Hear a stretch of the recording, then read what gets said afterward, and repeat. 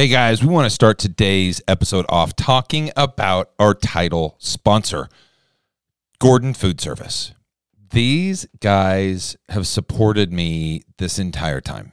And I think that they saw the fact that we're talking with locally owned and operated restaurants, and we are building up locally owned and operated restaurants. We want to build community, and they're all about that. They said, yes, we want to be a part of that. And if you're a restaurant out there right now and you're not happy with who your broadline vendor is, I think it's time that you give them a call. It hurts you absolutely nothing. These guys are based out of Shepherdsville, and north of us in Kentucky. They're not far. Their facility is second to none. It is all digital.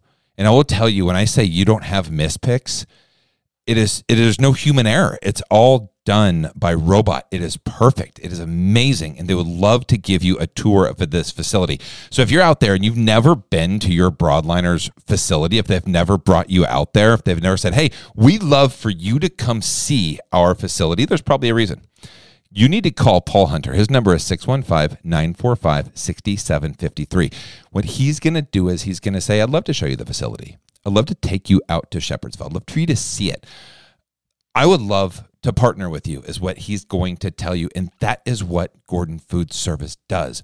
If you are unhappy, if you're getting late trucks, if your pricing is all over the place, if you don't feel like your broadliner is another manager in your business, like I feel like you need to be partnering. They're your biggest expense that you have in the building.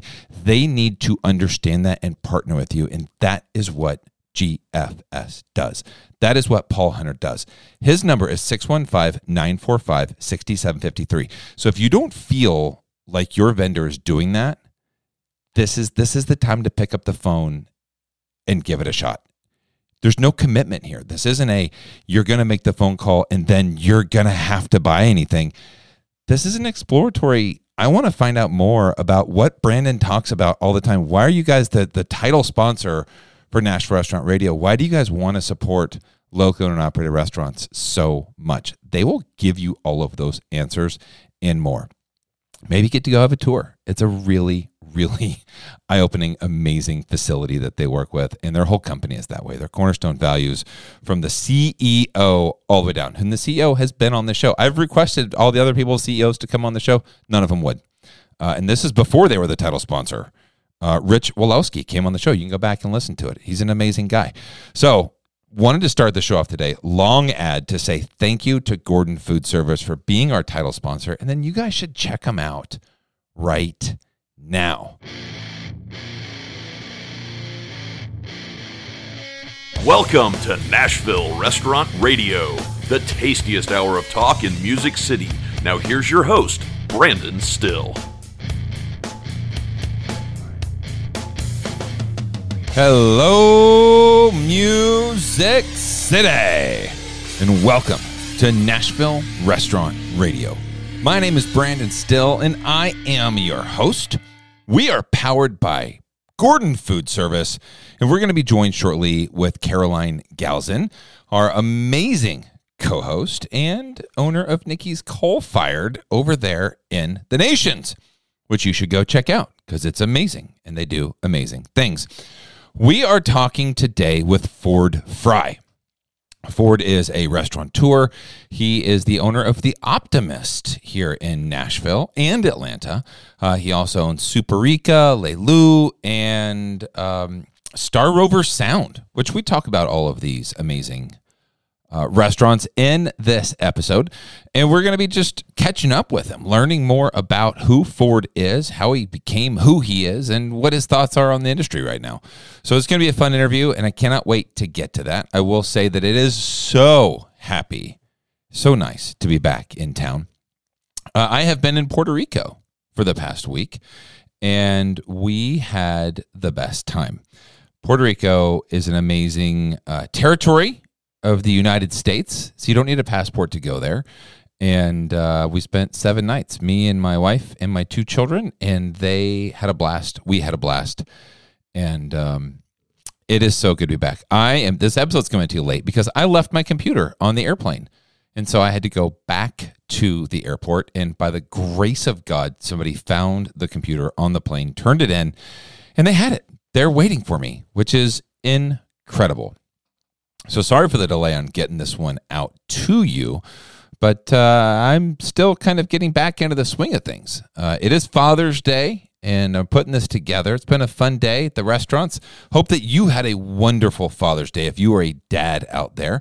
I know Ford is a dad, so happy Father's Day to you, Mr. Fry. And yeah, just a lot going on. And we will talk more about that in an upcoming my vacation. The food that we ate, all of the stuff that had to go with Puerto Rico. We'll talk about that in a future Roundup. But speaking of the Roundup, hope you guys enjoyed our Father's Day edition of the Roundup with Ben Whitlock. Hope that you enjoyed, it looks like you're enjoying, the episode with Noelle Marchetti. She's the executive pastry chef over at the Joseph Hotel. Marcia Masula is another episode we just put out. And then Emma and Chris Byard, owners of SS Guy. This month, we're going to put out like 8 episodes this month. We are just absolutely going to town, and we're having a blast. Thank you guys for listening. We're going to jump in here and do this right now with Ford Fry. So let's go.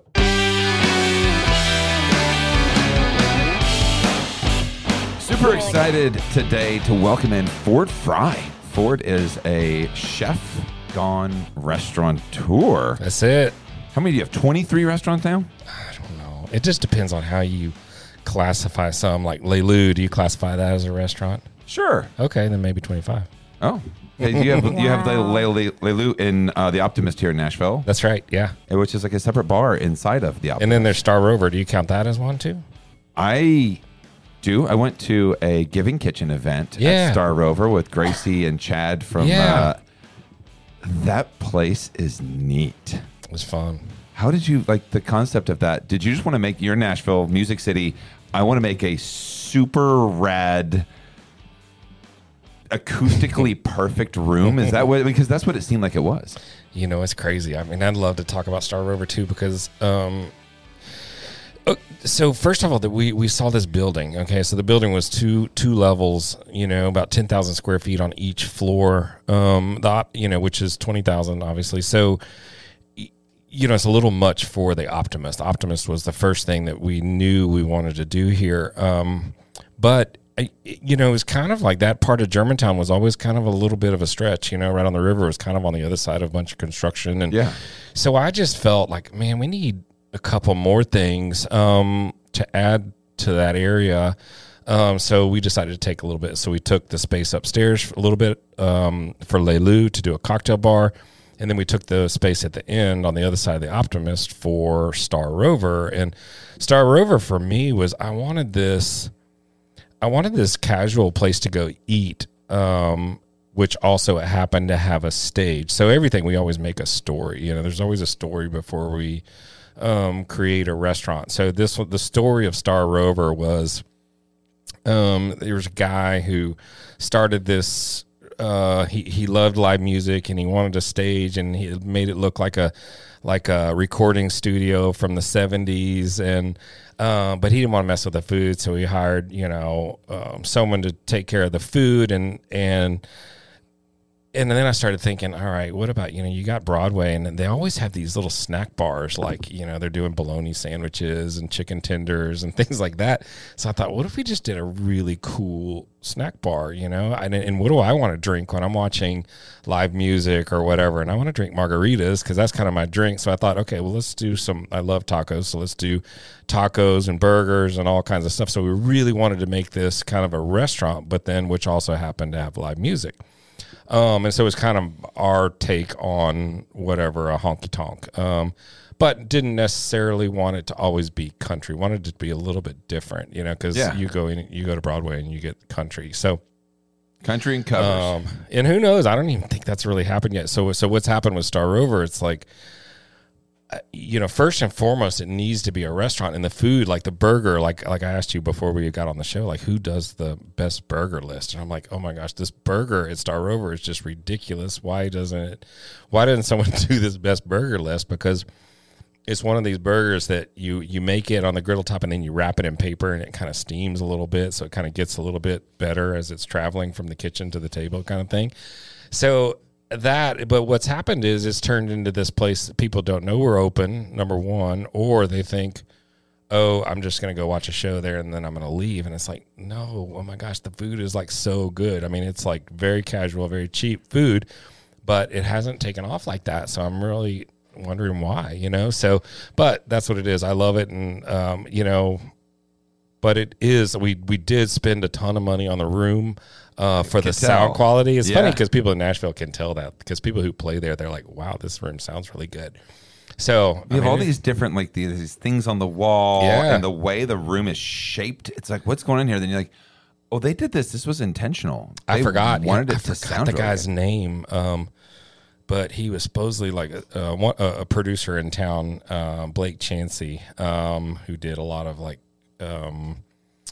what were the country girls that got in trouble? The Chicks? The Dixie Chicks, yeah. He did a lot of Dixie Chick stuff, and his dad was, I think, signed like some of the biggest country acts, maybe like George Strait or something like that. So he turned me on to this guy for the sound room, and that guy just dialed it in. Just crushed it. Yeah. So we saw a band at that. We went to a Giving Kitchen event there, and it was amazing. Just the whole vibe in there. Now, I will tell you that we walked into the Optimist before we ate there. My wife had never been to the Optimist, and we were just getting a drink while we were waiting. And she looked at the menu and she goes, holy shit, this looks like the best menu I've ever seen in my life, because she loves seafood. She was like, this looks amazing. So I went over and made a reservation for the next night. Oh, wow. And we had started over that night. We came back the very next night to the Optimist. It was not my first time, but it was her first time, and she said it was one of her favorite meals in the entire city she's ever had. Wow, that's awesome. Just absolutely loved. Oh, we love the Optimist. Oysters, that's our all the go-to. stuff. And whenever we have friends in town, that's just always our go-to place, because not only is the food great, but it's really fun. It's just such a fun space. It's such a fun room to be in. It was a cool building. Just has all these little nooks and little different spots. Yeah. So you, excuse me, you got your start in Atlanta. You have how many places in Atlanta? Oh gosh, 20? No, maybe 11 or 12. 11 or like 12. Yeah. Okay. And then was Nashville the first market that you expanded to outside of Atlanta? I think Houston was the first market. I grew up in Houston. So okay. Where in Houston? I lived in River Oaks area. Oh, okay. I actually used to live in Houston very briefly. I lived in Sugar Land. It is the hottest place. Yep. The hottest. Yep. So, Houston was the first place we did something right across from the high school I went to called State of Grace. Oh. And then we did a Super Rica there. And then we did, right next door to Super Rica, we did a place called La Lucha, which is really kind of Gulf Coast seafood, fried chicken, biscuits. It's kind of a cool place. Nice. What's the story behind these restaurants? With your first restaurant, you said there's a story behind every restaurant. I want to go through each concept now go, what was your story behind? Let's start with the ones we have here in town. Okay. Can we do that? Yeah. Like with the Optimist, what was your story behind the Optimist? Well, so the Optimist started in Atlanta, the first one, and there was the story. How I looked at things was, this is my favorite thing to do, is like to, just as a film producer produces a film, I kind of feel like, oh, wow, this is kind of what I like to do when it comes to restaurants, because food is the number one thing that I like, but I love all other aspects of it. So the story for the Optimist Atlanta was, Atlanta had all this, corporate seafood restaurants, the manager in a coat, suit and tie and all this. And I wanted a place, I wanted high quality, but I wanted them to feel kind of like they were in like Montauk or something like that. They were on vacation, and the quality is really good, but you can feel casual going in there. We have a little putt-putt course outside, and we have an oyster bar. So that's really what it started. I felt like Atlanta could use something like that, and it really just struck a chord in Atlanta. And then nationally, I think we got a lot of accolades for that one. So when this building came up in Nashville, I was doing a dinner with Tandy Wilson in New York, actually, and I'm like, is there any seafood in Nashville? And he's like, no, it's a it's a trout and catfish town, is what he said, and I'm like, okay, and, that He's building. not wrong. Yeah. But in the meantime, while we were trying to build the Optimist, I mean, there was a bunch of seafood restaurants opened up. That's true. I mean, Henrietta Red, Marsh House. Marsh House. Yeah. Fortunately, now we do have some great seafood restaurants, but I don't think that the market is saturated. It's not like you came here to open a hot chicken place. Right. So that was the story of the Optimist. And so I want to actually just back up a second and talk really quickly about the building that you're in, because there is such a cool story with this building, which I assume you know. I know because I did an event probably almost 10 years ago now in that building when it was not at all what it is today. It was a lot of kind of shells of buildings and then one like really cool random apartment. We did an event with Kathleen Cotter of Bloomy Rind for the Cheese Fest, and got to really tour the whole building and see the cool apartment. And do you know this story about the poker game with the building? No. Oh, okay. So This is exciting. I'm so excited I get to tell you this. I hope that this is a true story, but this is what we were told that day at the Cheese Fest. So it's two sisters that own the building. And the building used to be some sort of a manufacturing type of building. And one of the sisters had this apartment in the building that was the coolest apartment I've ever seen. These incredible views of downtown and the river and everything. And supposedly their dad was a bit of a gadabout, maybe. Is that what you say? I don't know. What is a gadabout? Like a kind of a drinker, a partier, a guy about town type of guy. A gadabout. And he won this building on a hand in a poker game. Oh my gosh. And then the sisters inherited it from their dad. And so I hope that's a true story because it's a cool story, and that's the story I was told about the building. So there you go. Yeah, it was we called it a hammer mill, but it was a building they made the wooden handles for like axes. Okay. And That's hammers. what it was. Yeah, there That's was what it like was. some cool old stuff when we walked through that building. Yeah. It was really interesting. Anyway, so back to your places. So you opened the Optimist here, and then your other two concepts here. We talked about Star Rover, and Leilu. And then Leilu. Where does the inspiration for Leilu come from? Leilu. So the Optimist in Atlanta had a separate adjoining kind of space that we made an oyster bar, and we have like a wood burning oven that you can roast oysters and things like that in there. And so the Optimist, we thought, okay, well, we probably need a secondary little spot upstairs, and to make we don't have like a bougie cocktail bar. And we had a friend who was from Nashville, and Kenneth, and he was working in New York for about 10 years or so, doing some amazing cocktail work. So he wanted to come back to Atlanta. So we kind of built this Leilu around Kenneth, and he just knocked it out of the park. I think he did an amazing job. I wanted to have like some, all the raw bar shellfish so people could go have cocktails and then little snacks as well. So, I like having like little places that are either pre-dinner or after dinner spots, or even like, hey, let's just go there on its own. I think that's so smart to think about that full experience, because I feel like from a consumer standpoint, that's something that I think about a lot when, for example, next week we're going to Philadelphia to go to a wedding, and we're looking at different places we might want to have dinner, but I'm not just looking at where I want to have dinner. I'm like, okay, is there somewhere that we can walk to either before or after dinner for a cocktail, or, grab a nightcap, something like that. Yeah. So I love that you kind of have all those different experiences. Yeah, it's just keep them there, it's like give them options to stay there. That's what Star Rover was too. Like, okay, either go there on its own or go there after dinner or whatever. I loved it. No, I think that I love the three different concepts right there. And it's kind of neat because you can create a whole evening. We're going to go see a show. Let's go have dinner. Let's go show. Let's go have a drink beforehand. Then let's go have dinner at Star Rover, see a show. Like, you give many options. Yeah. I'm curious about Superica. Yeah. Let's talk about Superica, because I'm about to open a Mexican restaurant. I love and it's kind of like Superica. an American style Mexican restaurant. And I want to know all the details. Help me. Any advice? But the story behind it, all that stuff. Yeah. So growing up in Texas, Tex-Mex was just food. It wasn't, it was just what we ate, at least once a week. And I'm dating myself here, but I remember Tex-Mex before fajitas were even a thing.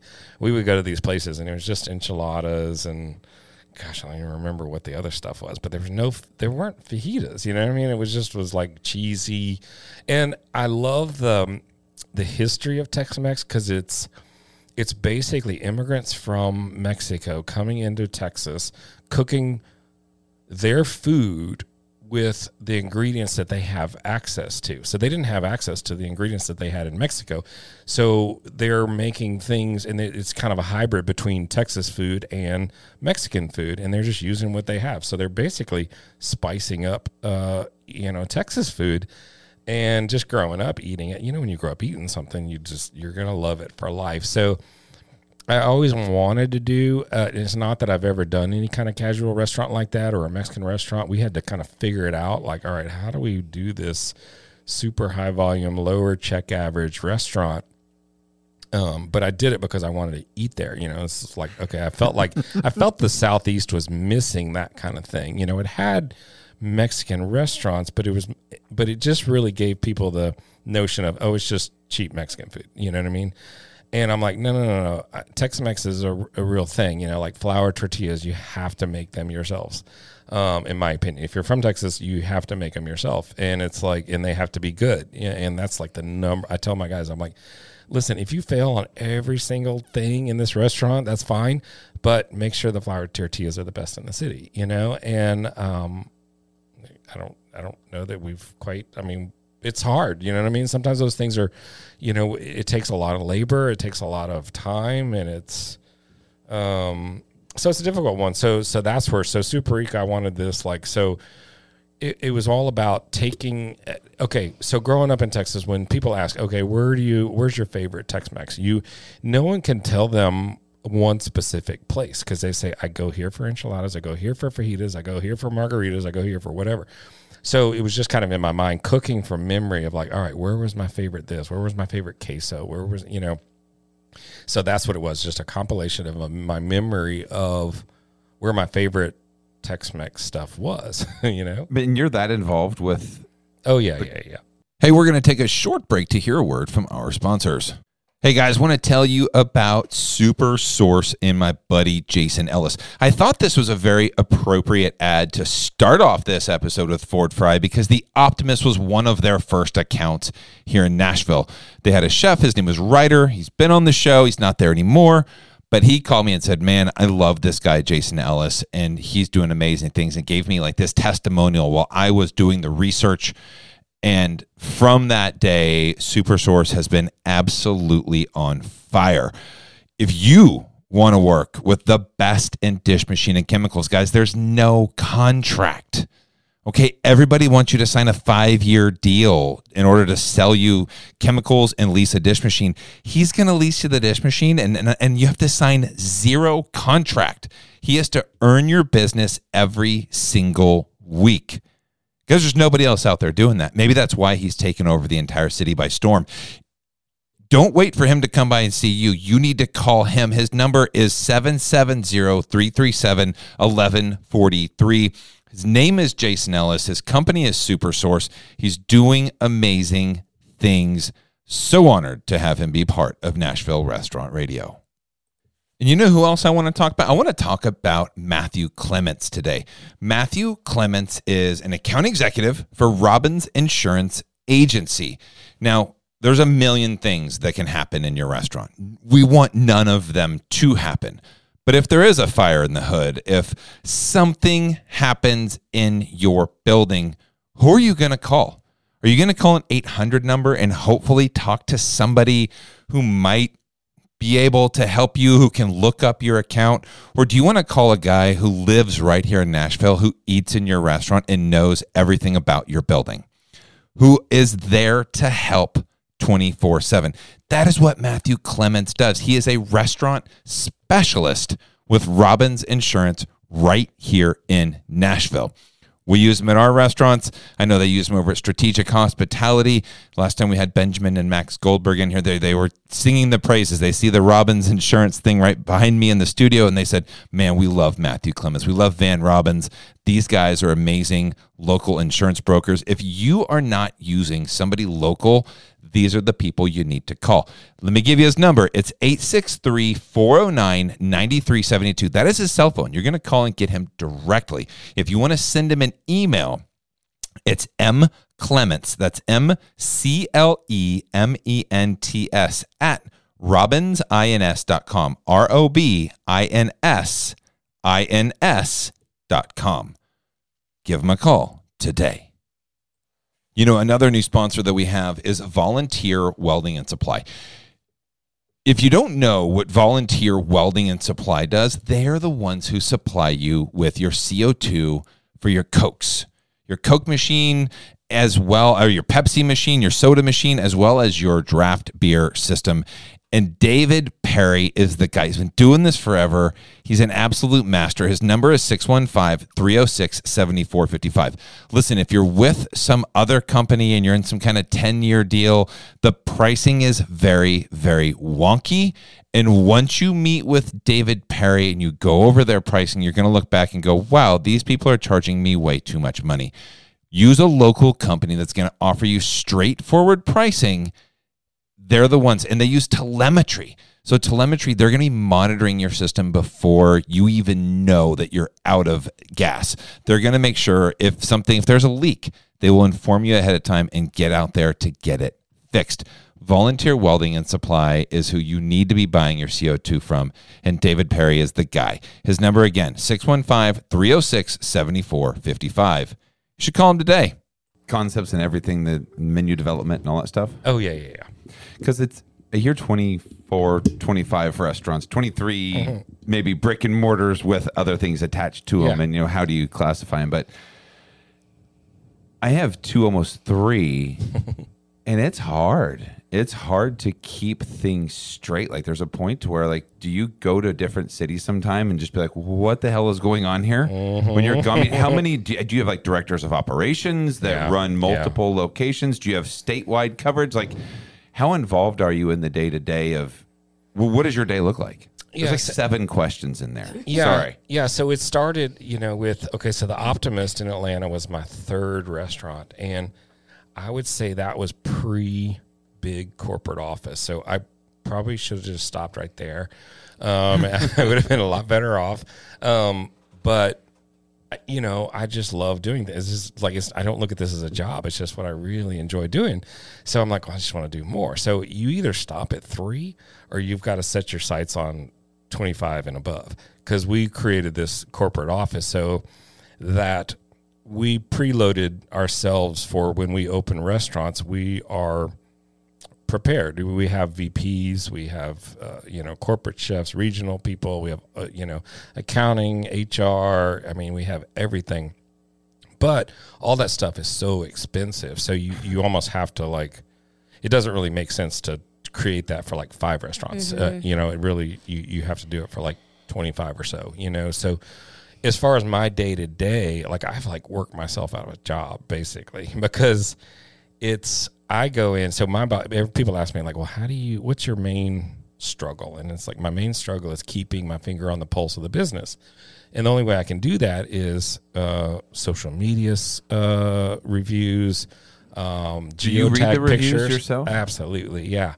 Yeah. A lot of people say, like, oh, I don't read that stuff. It's not, but I feel like I can read them and filter out what is legit and what is not legit. For the most part, it is someone's opinion, so I have to take most things as legit. So I'm good with that. Let me ask you a question about the reviews. Actually, yeah. I don't want to interrupt, but I have an interesting question here. How do you walk that line between giving that feedback to your team? Hey, I saw this review. What's up with this? Versus, I don't want to micromanage and email somebody every single time one 3-star review comes in. Yeah, that gets back to that filtering thing. I mean, there's occasion, if I see something that I see I wait to see like a trend. Once I see a repeated trend then I go to pretty much a chain of command thing, or depending on if it's a food related or a service related thing, and just say, hey, listen, I'm seeing this, or I go in there myself and I experience it. And it's like, and typically this is what's going on. We think, you know what I mean? Hey, that's right. So it usually has to be, when you get someone who says something like they're charging too much for this, you're like, okay, scrap. You know what I mean? You can't really listen to someone like that because they have no idea what you paid for it. So it's like, that's just also silly. subjective. Right. If something right. is too expensive. I mean, it's like, well, if you make $20,000 a year, a $20 hamburger is probably more than you want to pay. But if Right. you make $3 million a year, Yeah. that's probably a cheap hamburger. Like, I don't, how do you quantify The word that? that makes me nuts in reviews is overpriced. Overpriced. I'm like, you don't know that. It no might clue. be underpriced. Yeah. You don't know. Yeah. Well, the comparison is fast food. The comparison is I can go to McDonald's and eat for $7. I can have a burger and fries and a drink for this much, and you're charging me. It's like, but they don't have the overhead. There's no way to, you can't do that. Yeah. You can't. It's not a thing. I mean, that's what I do. I mean, we have a system that collaborates. It takes all the different reviews from like OpenTable to Google to Yelp and whatever, and it puts us in a 5-star. It puts it all in one email for us. So we get an email of every restaurant, and it says we take a 5-star review as good, a 4-star review is, I'd say, good, a 3-star review is just nothing. Anything a 2 and 1 is bad, So people are like our staff is bonus based on their social media scores. So What company is that does that? oh gosh, I mean, I think it's some subsidiary. It's oh my gosh, I'm sorry, I forgot the name because I know it changed. But I know, like, I mean, we're able to compare ourselves. Like, I know Danny Meyer's restaurants are using, he uses this system, and we're able to compare our overall score compared to all these other people around the country. So that helps us out a lot too. Interesting. So It's like an aggregate yeah, scorecard that kind of puts everything together to give you one score. Mm-hmm. It's interesting. we That have is something, interesting. Superica is on another one. It's called Wisely.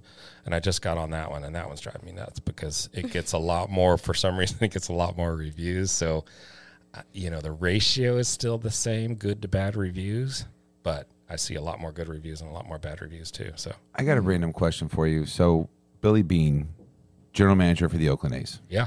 Moneyball, Yeah, right? yeah. He came up with on-base percentage as the stat that correlates the most to winning baseball games. Is there a stat in a restaurant, there one metric that is the one that is the most important? That two questions: one that correlates to financial success, and the other one, which ultimately leads to financial success, is making every guest a repeat guest. What is the metric that makes your guest a repeat guest that you can measure or hire for? Oh my gosh. I mean, that's a tough one. I mean, if any of our restaurants are under 4 stars, I'm concerned. So that's one metric that I'm thinking about, as a whole. If you're under 4, if you have a 3.5, I'd be pulling my hair out, that would scare me. You look at different cities too. In certain cities, you got to get it honestly, like Houston, a 4.5 star. It's probably like a 4 star in Atlanta. I mean, certain cities rate a little bit differently. Their expectations a little bit different. I'm not sure about Nashville. Nashville could be a little bit higher too. It could be. I think Yeah. you got to it be does. above 4. I think you definitely got to. Definitely. I think you gotta be above gotta 4. above 4. Yeah. But that's a lagging indicator. Yeah. But if you're looking at hiring somebody, or what's a trait in hiring that you can hire for that makes every guest a repeat guest? What's the one thing that you think that you could? Is there something? The thing that I've held on to is a long time ago. Our COO taught me something when he was my boss back in California, and he had a kind of like a report card or whatever that guests would fill out. And the one thing that has stuck with me is value for price paid.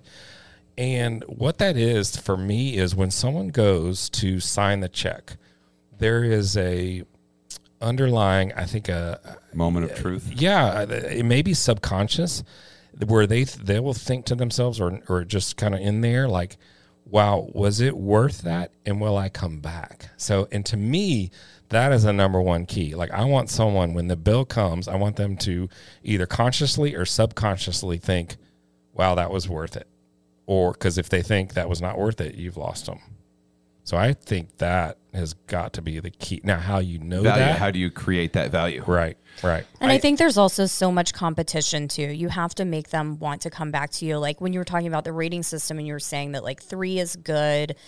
I actually, and I could be wrong, but I feel like if somebody rates you a 3, they That's might not have good. had a bad experience, but they're not coming back. No. Because there's just too I many. think 3 is bad. Yeah. I agree. Yeah. And again, 3 to me is fine. It doesn't have to be negative. But if somebody gives my restaurant a 3-star review, they're not going to come back. They're going to go somewhere else. And I just think that there's too much competition. And quite frankly, I just think there's too many restaurants. You know, I think that restaurant culture has gotten a little bit out of control, and all 3 of us are probably part of the problem because we all, you have lots of places. I'm hoping to expand to new places. You're expanding to new places, but what are we going to do? I mean, I was thinking about that last night. I'm like, I remember Nashville. I think Nashville is a town where you have to rely on the tourism. You I just think- 100% do. Yeah. We have such a different clientele here that the clientele here doesn't follow the patterns of other cities. You take a city like Charleston or New Orleans that are smaller cities than Nashville, but have way more people, way more restaurants, way more people, way more options, and places stay busy. The dining out culture here is so just different. When we first moved here 10 years ago, somebody told me that it was because Nashville is so Baptist that people don't drink and they don't go out to eat the way that they do in other cities. And I feel like there might be dies off something earlier. to that. Yes. Unless you're on Broadway. Correct. Yeah. But it does die off earlier here. Yeah, I don't rely on tourists in any of my restaurants. But you are we also are community That's based. great. But That's great. Green Hills and Brentwood is really Dense. 2 neighborhoods where you can. Yeah, You know. That's what I'm saying. I'm completely different because I don't draw on any of that. If I get tourists, it's like, Bonus. well, look, they stumbled into a hyper local place that they're like, oh, this place is cool. Like, there's actually this is where the people eat, and it's, they kind of stick out. You're like, oh yeah, you're not a local, and I don't know. We love that. We think we're going to do that with Chagos too. It's in Belmont, right down the street. So it's not in a super. It's in a hyper local area too. Back to my question. I think that the hiring thing is full-time employees. I think the metric you can, the thing that you can hire for, the thing that makes guests repeat guests, the one thing if you're hiring for is full-time employees because they're there, they engage, they learn the guests, they see the same people, they understand that the special shifted this week or we're 86 this, and they know why because they were in lineup yesterday and they see it today, and they build relationships with their coworkers. You build a stronger, cohesive team. Part-timers, nothing wrong with part-timers. I'm not saying that they're bad. But a lot of times they have their real job that they work, and this is their side gig, and they're just here to make their money then leave. And it's like, I think the people that are there full time, I think full time employees, and I think that if you're not successful in your restaurant and you look back and you go, how many people work at least 32 hours a week? And I did this a couple years ago, and I was like, well, I have 3 employees in the whole building that work 32 hours, and I've got 27 servers. And I'm like, I'm being picked off. I'm just trying to find people where it's just in that space. So I focus on hiring people that are going to be there more than 32 hours. And it's been a world of difference in guest recognition. People are used to seeing. I come here 3 times and I always see Ron. I got a guy that works 14 shifts a week. Ron. He's there every shift we're open.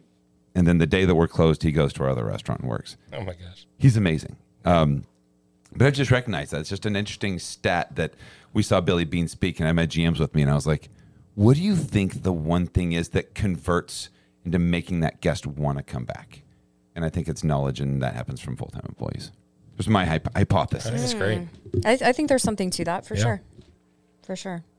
So speaking of hiring, how have you seen any kind of differences between the different cities that you have concepts then, with different staffing or hiring challenges, or has it been tough all over, or have you found it quite easy, or, what's your experience there? I mean, it's definitely tough all over. I know when we were first coming to Nashville, there were a lot of chef friends of mine who were nervous that we were going to be stealing all their people.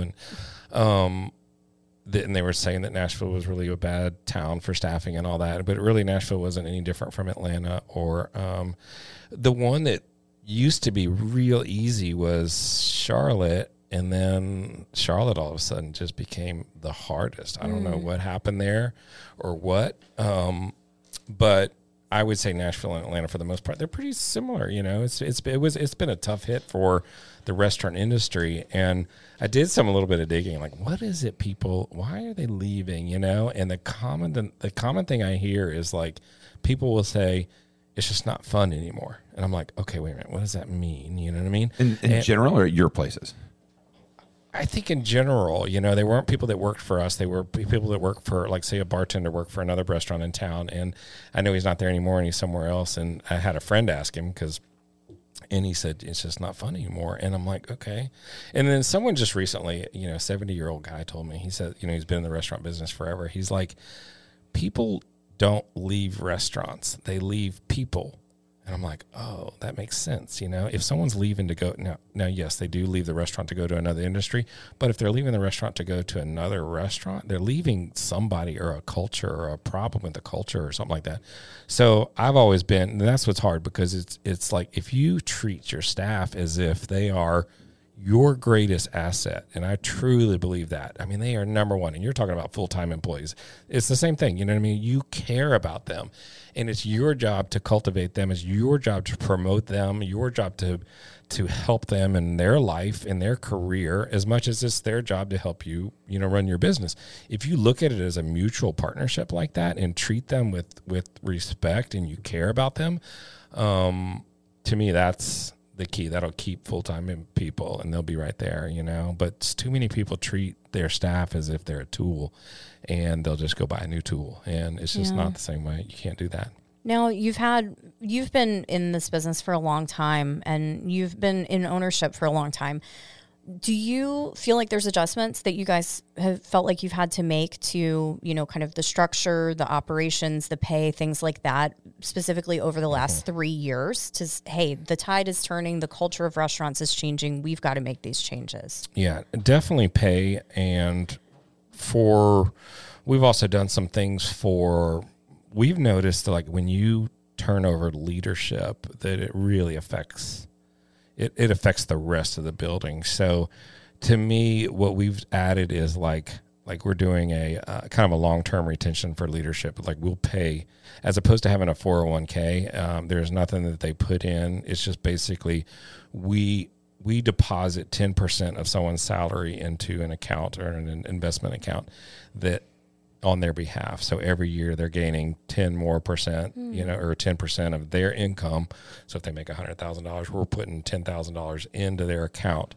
And then when they vest, then if they want to leave, then here you go. Here's a nice little exit stack of cash. Wow, that's really nice. So it's a lot of it. So we're kind of focusing a little bit on the leadership, is making sure that we have strong leadership and we retain them, So that's been kind of the main thing. Obviously, there was that rough 2-year period where no one could do anything right. So, do you feel like you're finding that incoming team members have different expectations than they would have, a few years ago? And how do you navigate that with kind of the new generation of people coming to work in restaurants? Oh gosh, I mean, it just feels like we're starting over. It feels like we've always been of the mindset of hire attitude and train them. And so right now we're just kind of hiring everybody and trying to train them, but we just don't have the numbers that we had to pick from, I would say. We were tracking like, all right, how many people are we coming in, but how many people of those coming in are we actually hiring? And so it's been very few, so it's been tough. Yeah, I can relate to that for sure. Mm-hmm. Well, the cost of living in Nashville, for here at least, is so high in townsmen. You got people to work in this, to pay somebody a living wage to live in the cities that our restaurants are in, I mean, it's insane. I can't afford to do that. Because you're having to pull people in from, 20, 30 miles out, 40 miles out that are driving into work. It's just a challenge all over the city with the way the infrastructure is set up right now. Yeah. Do you think what I think about is like what's going to happen, because everything goes up, which means it is kind of a lag between what the guest perception is. We talk about those reviews where they say you're charging too much, and I feel like we're in this phase of costs are going up. It's just more expensive to go out to eat, and guests, when are they going to understand? When is that? Was that going to come full circle where they're going to understand? It's costing. It costs us more to go out to eat. I can't go out to eat as much. Or does that make sense?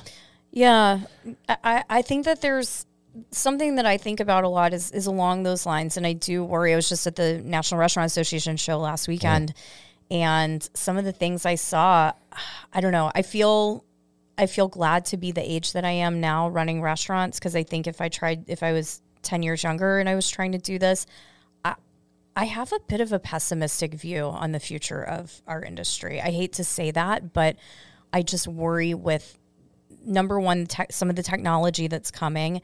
And number two, I think that the culture of younger people and going out is very, very different than people around our age. I just don't think young people go out anymore the way that we all went out. I really don't. I don't think that going out to dinner, talking face to face, being off of your phone, having that kind of communal social experience is as important to younger generations as it is to people our age. So as we start to age out of going to restaurants all the time. Sorry, I feel like this is getting dark, but I really do. No, that's what I've been thinking about lately. And I'm just like, man, I feel like we've got another solid 10 years, and then let's figure out another plan, I don't know. I don't know. Did you go to the NRA this year? No. Do you like going to shows like that? Do you ever do any big things like that? No. Sometimes I'll go to the shows just to kind of look at certain equipment and stuff like that, but it's been a while. It was a really good show this year. The thing that really struck me was one of the biggest booths was right in the middle, and it was robot servers. Mm-hmm. And have you seen these? Mm-hmm. Yeah, it's like a Roomba with shelves that you expedite an iPad, and it runs the food to the table. They have them at 615 Chutney in Bellevue. They do? Okay. Yeah, it's like a cat. It's a cat robot. Oh, cool. That comes to your table. Like you order your food, and then it comes to your table, and it starts meowing, and you just grab your food off of it. Yeah. And then it just scurries back to the kitchen. And then you load it back up, and it runs out. You get another one that has bus tubs on it, and it goes around, and people put their plates on the bus tub, and then it has like a sensor, so when it hits a certain weight, it goes back to the dish room. That wouldn't work any of my places. It's way too busy. No, they really, yeah. Move it. We got turbo boost, man. You got to move fast. But I think that a lot of what we see now, like a Chipotle or Subway or anything like that, all of that is going to go robot, which I don't know, maybe that's not the worst thing. But right now what you see, like coming out of the pandemic and all, we had some restaurants that normally were open for lunch, like say a Super Rico was, but we weren't open for lunch because we didn't have the staff. So our landlord was saying, hey, it's in your lease, you need to be open for lunch. And we're like, okay, how are we going to open for lunch? And then there was so there was a Bar Taco, was doing this little thing where you would order from your phone, and then your food and drinks would just come to the table. So I'm like, okay, well, they were asking me like, hey, can we do this? Can we just pilot this in one of the Super Ricas for lunch and see how it works? I'm like, well, let me go test it first. So we went there and ate, and it was like, there were some things about it that we really liked. It was like you ordered and just it came, it was fast, the exit, you didn't have to wait for your check. It was very fast, but it really lacked that, the person, it really dumbed down the server, the service, hospitality aspect was just kind of like, is this yours? Here it is, drop it, and then I've talked to a GM before, and he's like, it's just horrible. It's actually resulted in a lower caliber of staff. Interesting. So I'm like, no, this isn't who we are. This isn't what we do, But. Well, there was an article yesterday morning in the New York Times that was really interesting, and it was about exactly what we're talking about. So they talked about Chili's has really been relying. Did you read this? So Chili's has really been relying very heavily on technology. They have iPads at the tables, and they have very limited interaction with. They're one of the first companies to do that. Yeah. So they have what they call in-house a GWAP, which is a guest with a problem. And they said that their percentage rate of GWAPs has been going up like crazy as they are increasingly implementing new technologies.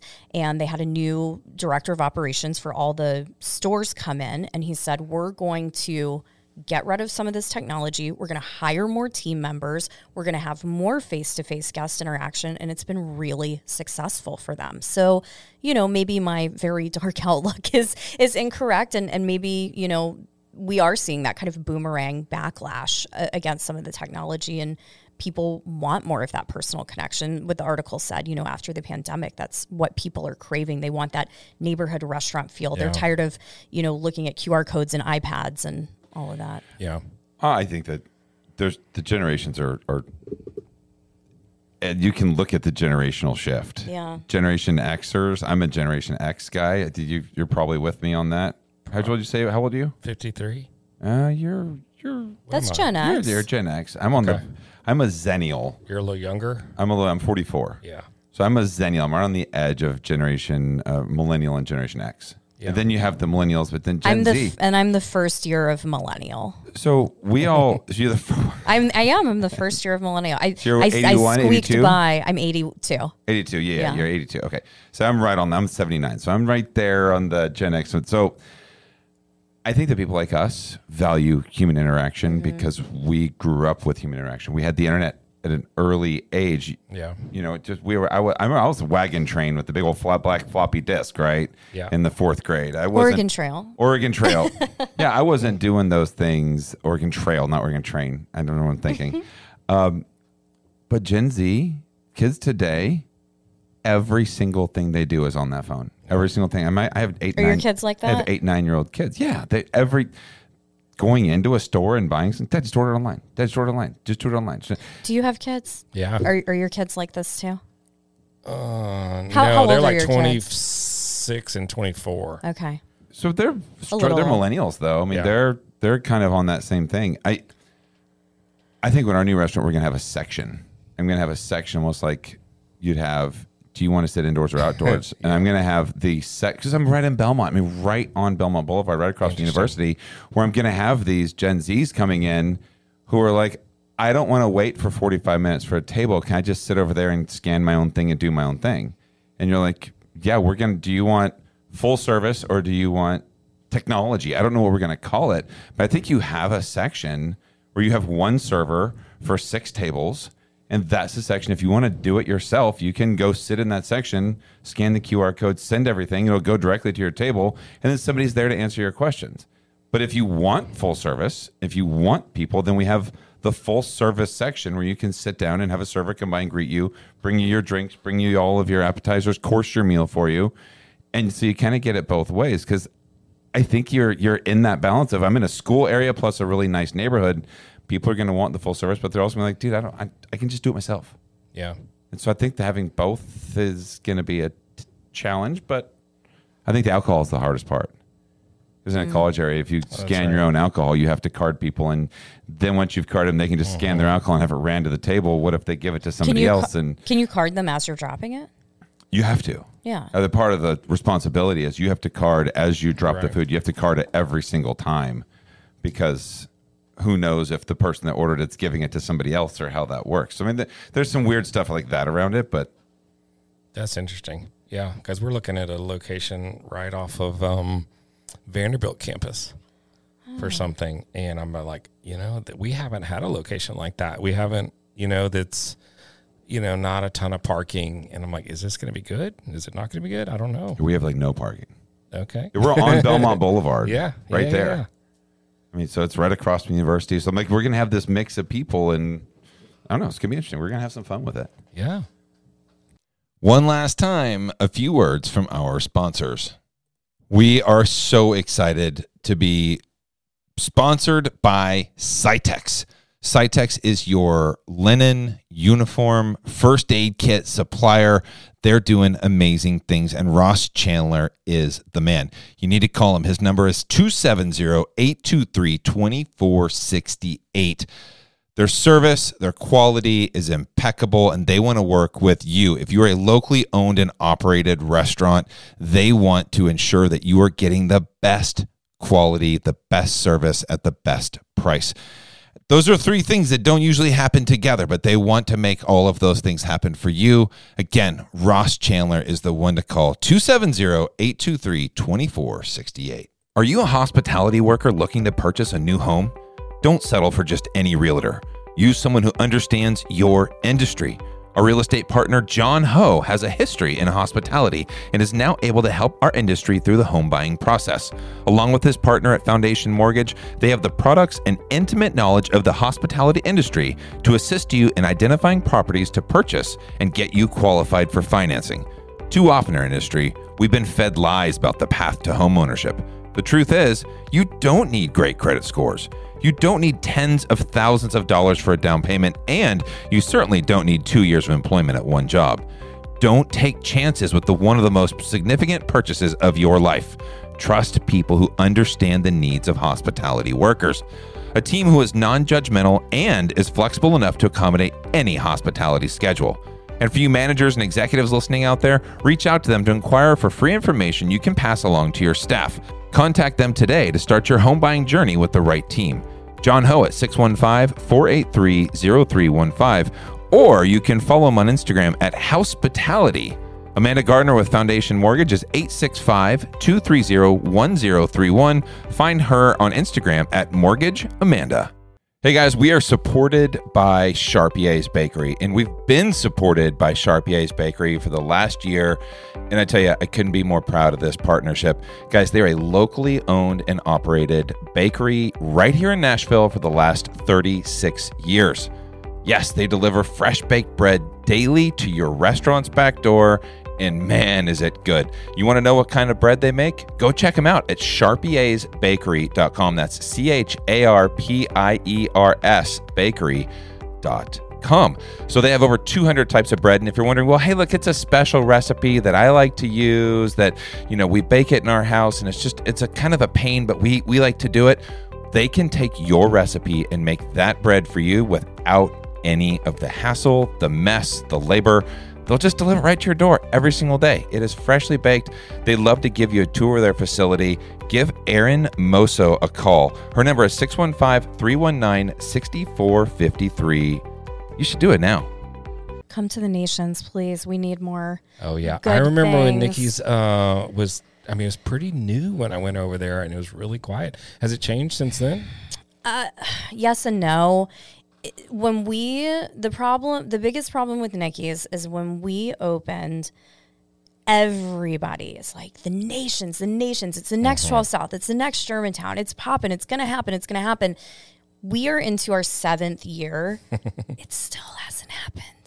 It's a little bit better, but it really is only a little bit better. We have had to You're putting on a hell of a sales pitch for him, by the way. Mm-hmm. Well, but no, I'm sold. No. But here's why it's only gotten a little bit better is because we don't have enough good things that have opened in the neighborhood. The retail and restaurant growth has been too slow. We have some great concepts, but everything is mostly kind of like bar type of concept, Bringles is open right by us, which is awesome, but it's another kind of more casual, type of place. Yeah. So I think that if we could get some more kind of chef-driven destinations, it's that high tide raises all ships. I think a lot of people are they looking at Wedgwood, Houston? Well, yeah, Wedgwood, Houston is like the hot spot for sure. I remember when it was just real quiet and Bastion was there and it was like, this is really cool. And I think it could be something. And then Soho House opened. And it's like, okay, here we go. Yeah. Pastis is about to open in front of Soho House. And it's a great neighborhood, but they don't need anything else. We need stuff in the nations. And there is a lot of development. I think that a lot of the development of like condos and apartment buildings that are being built currently is going to make a huge difference, but they're still under construction. Yeah. So I think it's going to happen. I have think it's faith going to it is happen gonna too. happen. I think we're under the impression that it was going to happen in a couple of years, and it's been a long 7 years. We just had to get creative and make it work in other ways. We have a really, really big private events business. That's been a huge part of, what's made things work for us. And we just had to get creative with different marketing things and events and, just come on over to the neighborhood, guys. Yeah. Yeah. Tell me about your experience at Star Rover when you went for Bon Me takeover. Yeah, I mean, I was supposed to come, but something happened and I couldn't come. It was cool. I mean, it's interesting going to a thing like that because you're not in control. I like being in control of what I'm doing, and it was like you wait outside, then you sit down, and then they'll bring you courses, and you're at this table. And I did not like the music. Yeah. Who are the band? I don't even know who the band was. It was irrelevant who the band. It could have been any band. But, it was like $150 a ticket, and I got this was the one you were supposed to go to.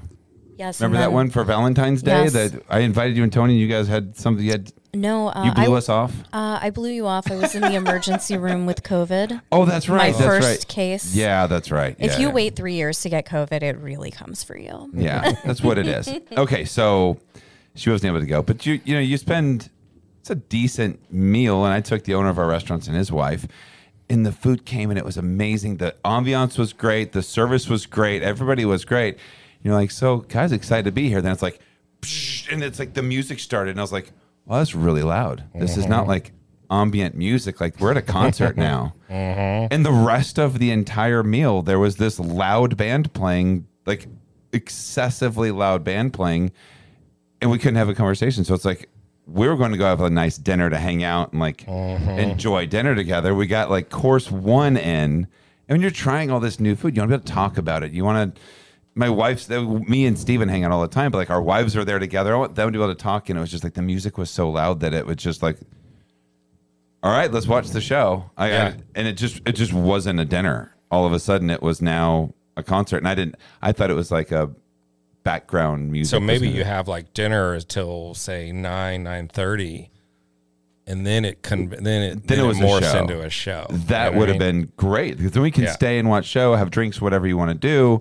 And then you're like, that's a thing. But like while you're trying to have dinner. Oh, you can't do that. I could do it. Do you guys do a brunch there? That's what we're talking about next, is doing like Saturday, Sunday brunch. Well, the reason I thought of that is because I live in a building where the Sutler used to be. It's a Poncho and Lefties now. And they always had live. It reminds me a little bit of Star Rover.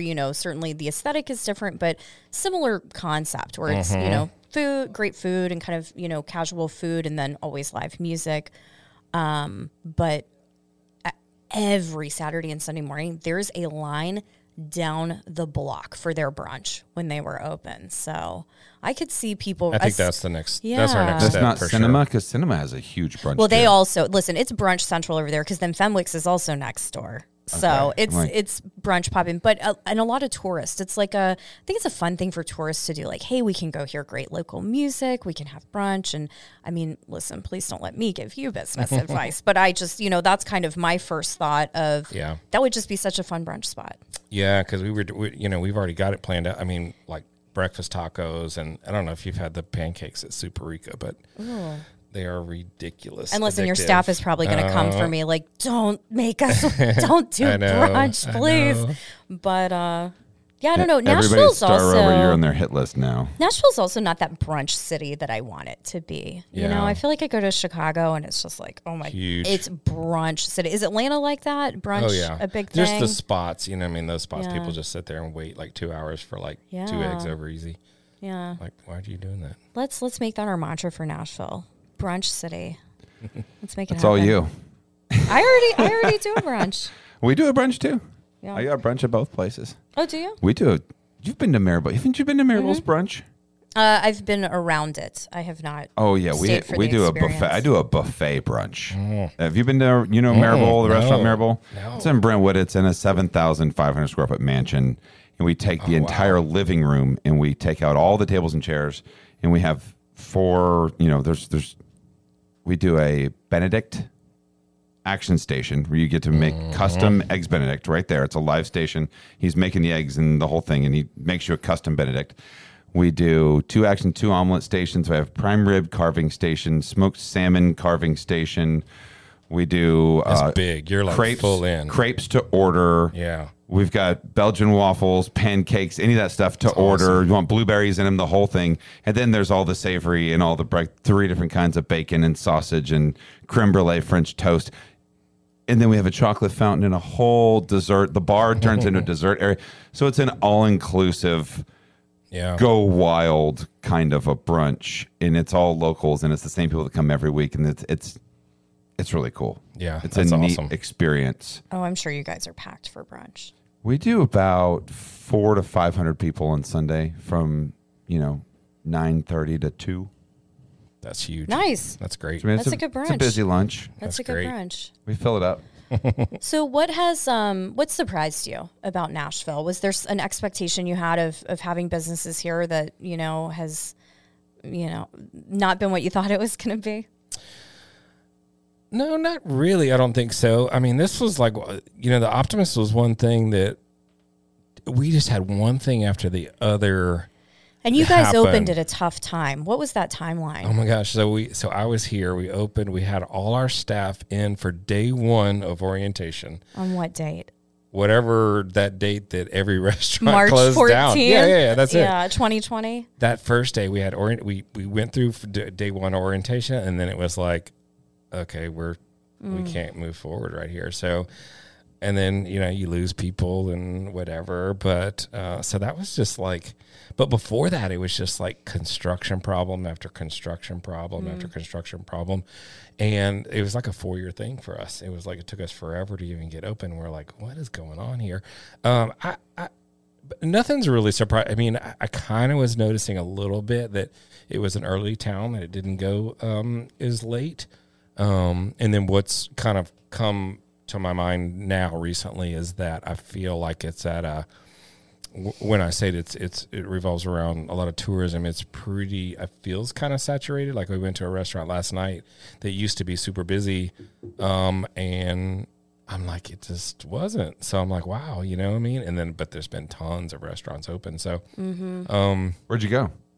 Oh, I can't say that on the air, can Yeah, I? no, don't say on the air. But it was good. Yeah, it was good. Just to it was say great. They weren't as busy last night on a Wednesday night in June, or the end of May. Well, this is also a tough week because it's Memorial Day time, week. and that's not a We've been slow indicator. this week. I'm just curious. It was Emmy Squared. Okay. Oh, But it Were was you good. in Green Hills or the Gulch? Gulch. Okay. I wanted to see the Gulch. I wanted to see kind of what's going on. That was the one that I remember. It's kind of small, and always was It's a cute fairly place. busy, There was like a salad or something my wife was wanting. So I was like, look up Nikki's. Let's go to Nikki's. Oh, She's thank like, you. No, we're going to Emmy Square. Well, no, listen, you guys please come see us anytime. Oh, we will. What do you? So you married? You got kids? Like you got 2 Yeah. kids in their Yeah. 20s. How long have Yeah. you been married for? September will be 29 years. 20. So in the restaurant, did you meet her in the restaurant world? Was she? I mean, you guys were like 7 when you got married. You were 52. So my I'm my trying to first job out of culinary school was the Ritz-Carlton. I knew the executive chef there, and he recruited me there and brought me into. My wife was in The human resource Ritz-Carlton hotel, basically. Where in Houston? In Houston. So he brought me in her office and said, "Hey, Stacy, this is Ford. He starts work today. Would you like to interview him?" She's like, "Well, it sounds like you've already hired him, but you're paying him $1 too much an hour." She said I should have been making $7 an hour, and I made $8. So I started there, met her there, and that was that. So she did like an interview with you, and you just fell in She love. didn't even do the interview. She didn't do the interview? No. I think she saw me kind of leaving work and going to play tennis or something like that. And she's like, she wanted to set me up with her sister. And I'm like, no, I'm not going to do that. And then, so then we start playing. What about you? Yeah. So we were friends for 3 months or something like that. I was a slow mover. I'm pretty shy. So that was about that.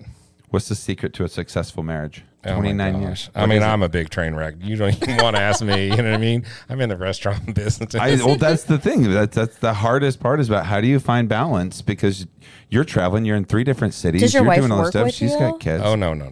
We can't work together. Okay. But, I would What's say, the secret to success? I would say one secret to, I noticed anytime that I did anything stupid, there was alcohol related.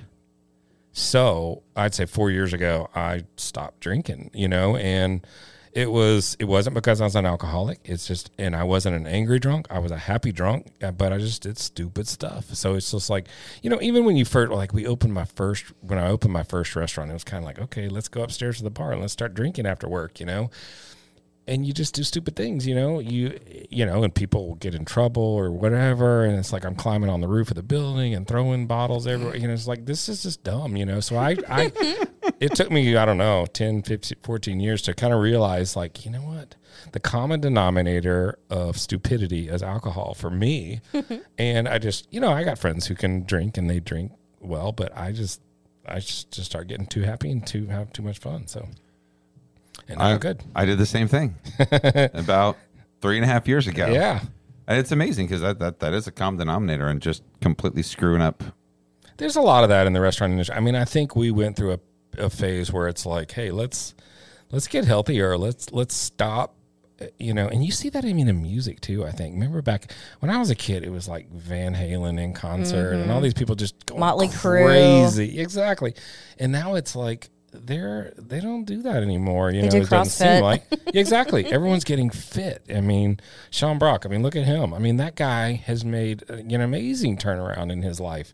I kind of knew him before, but I noticed like such a huge difference of him, after. And it's like, wow, I'm just like so proud of him and for making that call. And you look at him, you know what I mean? Like his life is, Yeah. And I have a lot of people that I work with, they're getting in shape. They stopped drinking, and it wasn't because they were alcoholics. It was, some of them, yes, they were definitely drinking too much. But, the ones who just chose, hey, just keep your mind more fit, then you got to be on top of things, you know what I mean? Especially to kind of navigate this world now. Alcohol is a literal poison. Yeah. That you're ingesting for a feeling or something that happens. And it's like, well, I'm going to stop doing that and see what happens to my body. Yep. And it's like all of a sudden, oh, wow, my blood pressure is regulated and all this, my liver was swollen and all these different things. And you're like, this doesn't happen anymore. I meet a lot of people that are in recovery, and I don't meet a lot of people who are like, yeah, man, when I quit drinking, everything went to shit. Exactly. Like it's almost exactly at 100% of, I quit drinking and I got all my shit back. Yeah. I got my job back, got my dog back, got my car back, whatever it is. It's like the country, reverse country song. Yeah, it's just like the reverse country song. All right, we don't have a ton of time left. Thank you so much for coming in studio, being here. Loved it. Anytime you want to come back, you're in town, you got that new concept in Vanderbilt you're going to open, just send me a text. Hey, look, we want to do another show. Let's talk some more about this stuff. Or you can pick our brains. It doesn't matter. Yeah, this is great. We love talking shop with you. Thank you so much for your it. time. Yeah, thanks. We do one final thing that you get to take us out. So this is the Gordon Food Service final thought. Gordon Food Service is our fantastic title sponsor. And if you don't use them in all 25 of your restaurants, you should look into it. They're amazing. So whatever you want to say, you get to talk to our entire audience. Whatever you want to say, as long as you want to say it, you get the final thought of the conversation. Okay. It can be heavy, spot. light, brief, long, whatever you want. I just started warning people about this. Mm-hmm. I just want to talk. I want people, maybe they can even any ideas about Star Rover. I've had some thoughts and I've been brainstorming some things, and what I would really love, because Star Rover wasn't something like not really doing it for the money. I love music. I love live music. And I love musicians, and I've even thought and talked to people, friends over at Spotify or Apple Music or whatever, if anyone has any brainstorming ideas, would someone even hey, want to adopt it? You know what I mean? I've been adopt it as your room to kind of funnel all your musicians through here. because I feel like it needs some. I do feel I'm agreeing with you that I do feel like it's more of a nighttime thing. But I also want people to come eat the food, because it's like when I eat the food, it's so good, you know. And I don't necessarily always say that, you know, about our places. Sometimes, you know, we all go through different cycles, but it's oh my gosh, like the chicken tenders. We do these chicken tenders that are, I don't know, I got on this like chicken tender kick for some reason. And then we're making these crispy tacos, and I'm like, can we make a crispy taco with a chicken tender in it? You know? So it's like so good, you know? So I don't know. And I want someone to do, my final word I'd say is I want someone to make a really big deal about Best Burger in Nashville. I'm not saying I need to be the best burger. I just like looking at those lists, and I like knowing where they are. And I know Nashville has a ton of really good burgers, so it should be bigger. Maybe y'all do this. You can look at the door and you can see all the people that have written Best Burger on here. So you got the Bad Luck Burger Club. Yes, those guys I want to eat one of their burgers. Crushing. I want to eat their one of their burgers. Are beyond good. And right above it, you see the Best Burger in Nashville is that Redheaded Stranger. Yes. Brian Lee Weaver. Brian's That's awesome. a good one. Yeah. Signed that one right there. And then I don't know who wrote there. Yep, that's a really good burger. And we got different spots on here, but there's we had this comment. We had Montel Jordan, who's in another Atlanta. Is it Atlantan? Probably, yeah. What do you call people from Atlanta? Atlanteans? Atlantan. Atlanteans? Atlantan. Yeah, I think so. You're an I don't Atlantan. even use that word. He's a fellow Atlantan. Okay, there you go. And he said, "What's the best burger?" I heard the Pharmacy was really good, and we're like, "Yeah, the Pharmacy's great." But we both have settled that we love Hugh Babies. Mm-hmm. Oh, yeah. Love you had Hugh Babies. Babies yet? No, but I've heard, and our photographer does them too. So if you want to go get a great their classic, I get the double cheeseburger and I had bacon. It's a way to go. It's classic. It's like it's like his version of a double at In-N-Out. Mm-hmm. But what's the bar? What's the bar kind of near the Optimist, but kind of like a street over? Oh, Jack Brown's. I've heard that that's a great burger. I hear they have a really good burger. And then Mother's Ruin, I had one during pandemic. I think I got one for the ride home, and that was a bomb. I've never had the Mother's Ruin. I've had Jack Brown's. Jack Brown's is good. I hear it's pretty good. One dude back there just kind of flipping, you know. I honestly, you know what I love? I live across the street. I love Brown's Diner. Oh, yeah. Brown's Diner. Have you been to Brown's Diner before? I don't think so. Brown's Diner across the street is absolutely classic. If you got time afterwards, I'll take you over there for a burger because I'm starving. I know she can't stay, but I'd be happy to. So thank you for coming in today, Thanks for having me. Ford Fry. Thank you. We will. We'll see you again soon. Great. Big thank you to Ford Fry for joining us in studio, taking the time out of his day to talk about all that he is doing. Want to tell you guys right now about the Giving Kitchen. Giving Kitchen is here to help workers, restaurant workers. If you are a manager, if you're an owner, if you are a worker and you're in crisis and you need help, the Giving Kitchen is here to help you. Go visit them at thegivingkitchen.org, and you can learn more about what they can do. You can also place a claim there. So here's the deal. If you get hurt, if you have cancer, you get diagnosed with some sort of disease and you're out of work for a period of time and you work in a restaurant, they want to support you. They want to end homelessness. They want to be able to take care of people in this industry. That's it. So if you're out there and you're hurt or you're able to work or you need help or you need to go to rehab, that's one of those things too. I want to go to rehab, but hell, I can't miss a month's worth of work because I'll lose my apartment. They'll pay for your rent. They'll pay for your light bill. They'll pay for groceries while you're gone. They won't pay for the rehab, not to my knowledge, but they'll do that for you. You can go to betterhelp.com and there's I think like a free month of counseling when you work with the Giving Kitchen. If you just mention the Giving Kitchen, there's lots of great things. So go to thegivingkitchen.org. These are amazing partners with us, and I love them, love to support them. Go back and listen to our episode with Jen Heidinger Kendrick, who's their co-founder. She tells all about it. I also want to tell you guys about Ben's Friends. Ben's Friends is meeting every Monday at 11 o'clock. Substance abuse recovery for the hospitality industry. They meet every Monday at 11 a.m. at the Oak Steakhouse. You can valet park at the Westin, and You can validate your parking, so it is free for you to park at the Westin.